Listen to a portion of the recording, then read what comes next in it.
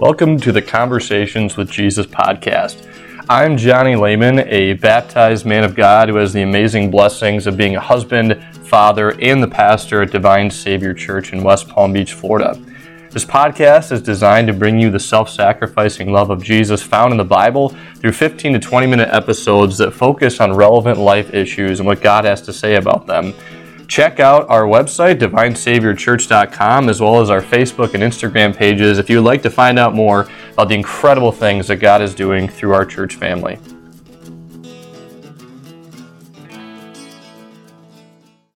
This week, we're continuing our Lenten worship series called Scandal, looking at the plan that God put into place to save us from our sins. Maybe you've asked that question in your own life. Lord, what is the plan for me? Lord, what do you have in mind for me? How am I going to handle this situation? How are you going to bring me through this?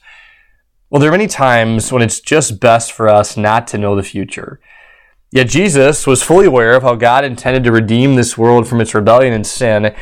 And God's plan is so scandalous, the fact that the Father is willing to sacrifice His Son, that Jesus asked for another way. But there is no other way. And Jesus is resolute in His determination to move forward. That's going to be the focus of this week's Conversation with Jesus.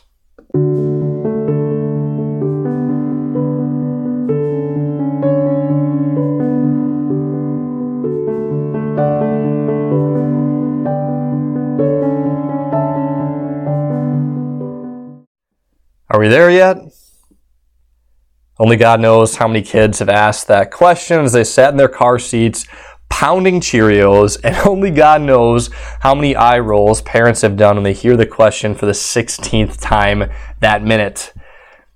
Instant gratification is already there in a 3-year-old. It's not just an American phenomenon. By nature, we like to take the path of least resistance, don't we? If there's a way to shortcut pain and get pleasure, we take it. If there's a way to be a crossless Christian, we long for it. We, the unwilling, want shortcuts to glory. But our willing God, He didn't follow such shortcuts. See, Jesus, He took the long way, and it changed everything for you and me.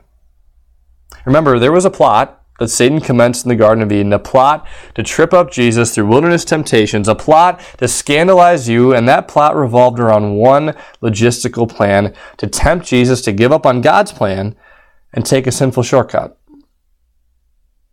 You and I have the same plan set against us, to give up on God's plan, take our own shortcuts, and to refuse God's plan for our lives. See, that was the plan that the devil was pressing hard as Jesus pressed his face to the dirt. See, last week we heard how Satan had convinced Judas to betray Jesus for all 30 silver coins. Well, now Jesus and His disciples have come to this place called the Garden of Gethsemane. This is after the Lord's Supper, after Passover together. And Jesus, this is a place that was special to Him. He had often taken the disciples there for prayer. But tonight, Holy Thursday night, Jesus felt lonely.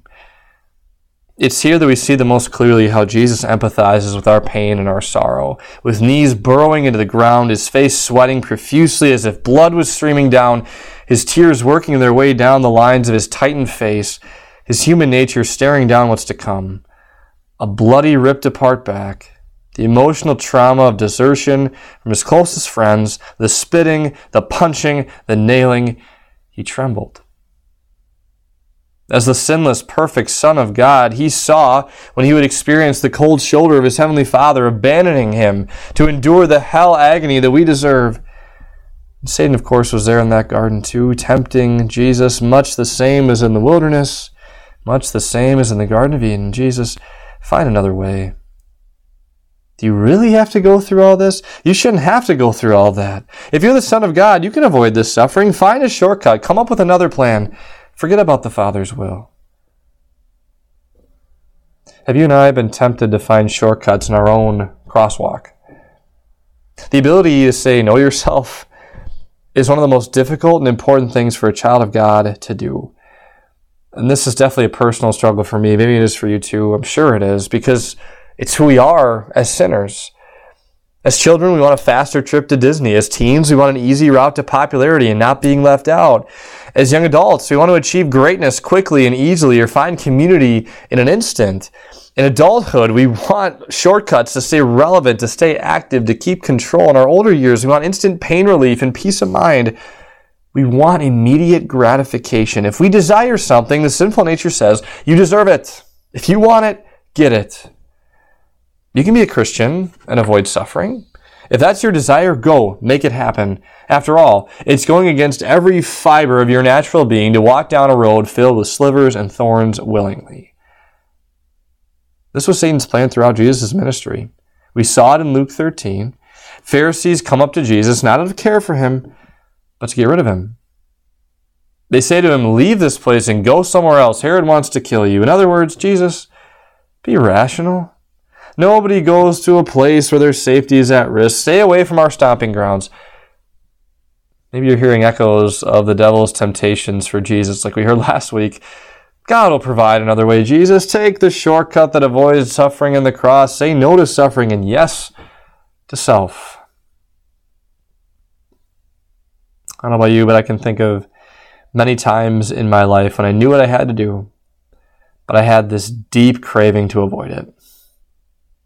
And maybe it was a conversation with your boss about how you were being treated. Maybe as a soldier or police officer, knowing you're about to walk into a battlefield or a crime scene, your health would be at serious risk. Maybe it was talking with your child about a sinful choice they've made, trembling at the thought that they might cut themselves off from you.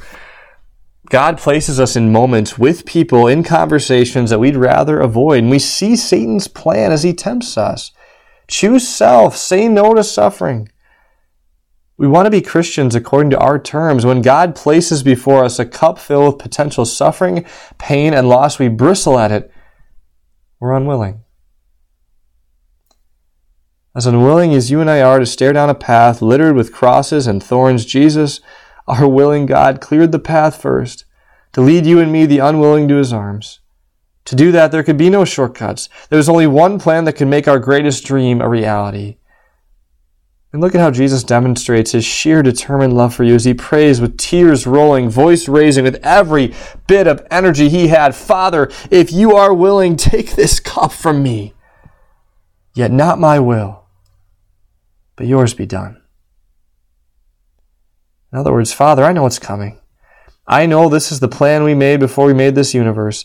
I trust you. I know this soon will be finished and our family will be restored. Not my will, but yours.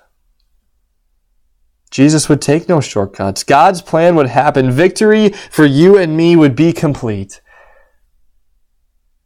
If you're staring down the path the Lord has placed before you, and on either side you see emotional, physical, and mental pain, and you don't want to take another step, see your Savior on his knees in the garden, carrying all your pain, drinking your cup of suffering down to the dregs at the bottom. Remember, he gets it.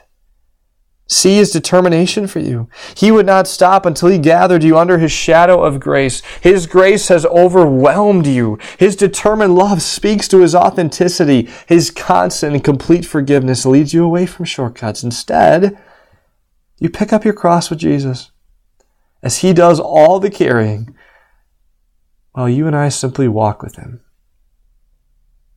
See, it's here we find the mathematical reality of Christianity. Cross equals blessedness. Denying self equals glory.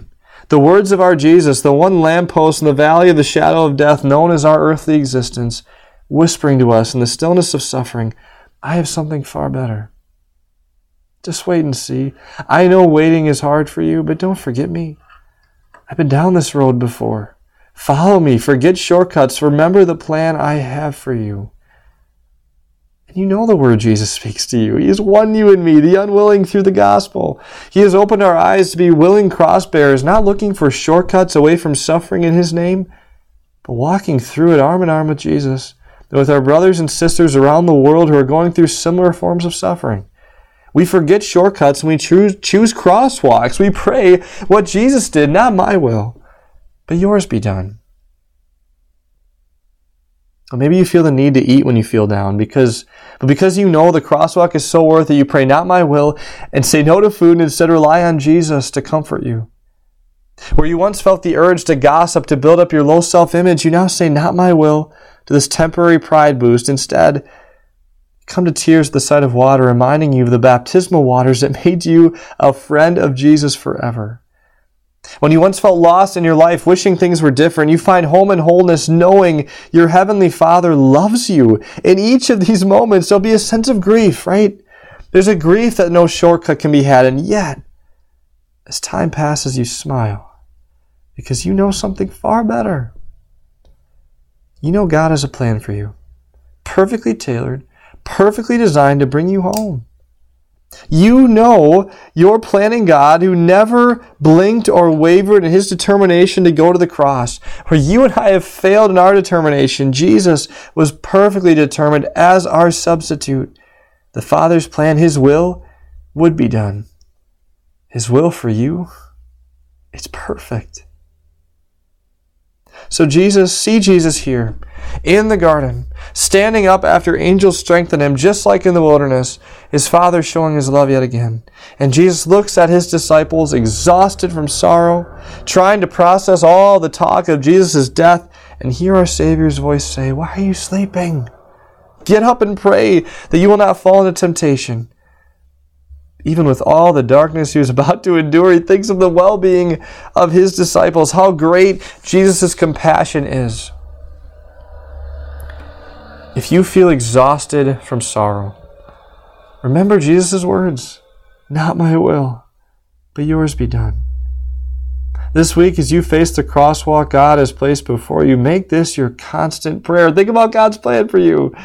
He knows the plan, and his plan is not to harm you, but to give you hope and a future. I know at times it may not seem like that, but remember that you know the purpose behind God's plan. It's that you'll have your own third day, like the one Jesus spoke of in Luke 13. Your third day is coming, when you will be raised and made more glorious than every galaxy and star. Your will couldn't have done that, but God's will has made sure that it will. You don't want any shortcuts because you know this journey leads you to the event Jesus looked forward to, past the cross, past the empty tomb, the banquet where all suffering will always be uninvited and peace is all you'll know. Satan's plan has failed. God's plan for you is beyond words as he directs your life. By faith you follow, yielding to his will. As you drink life's cup, sometimes it's bitter. But you know after such grief, God gives relief. He is your friend. He is your Father. And someday, you'll see all things clearly. And one truth will stand above it all as God's plan will lay unfolded before your eyes. You'll smile because you'll see that God has always loved you dearly. In Jesus' name, amen. Jesus be with you as he walks with you throughout this life.